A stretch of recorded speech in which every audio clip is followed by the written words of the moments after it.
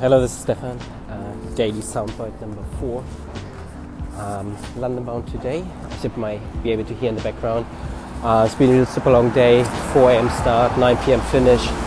That's like 17 hours on the road, walking, working, sorting things out, and it's been hugely productive.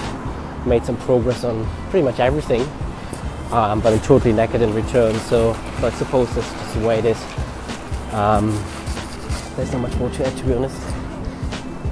Leaving beautiful London tonight, and hopefully come up with a topic tomorrow and share something with you. Although there's one thing, I mentioned in my last podcast to say stick to your to-do list, and today was one of those days where deadly needed it, and I tried to do as much as I can, and it has worked, and I'm grateful that I'm that diligent to do these things and can do these things this way. And let's see what brings tomorrow, and we go from there. Have a lovely day, everyone, and thanks for the recent followers who like my podcast, and hoping to make this a bit more bigger and a bit more interesting going forward. Thanks for listening.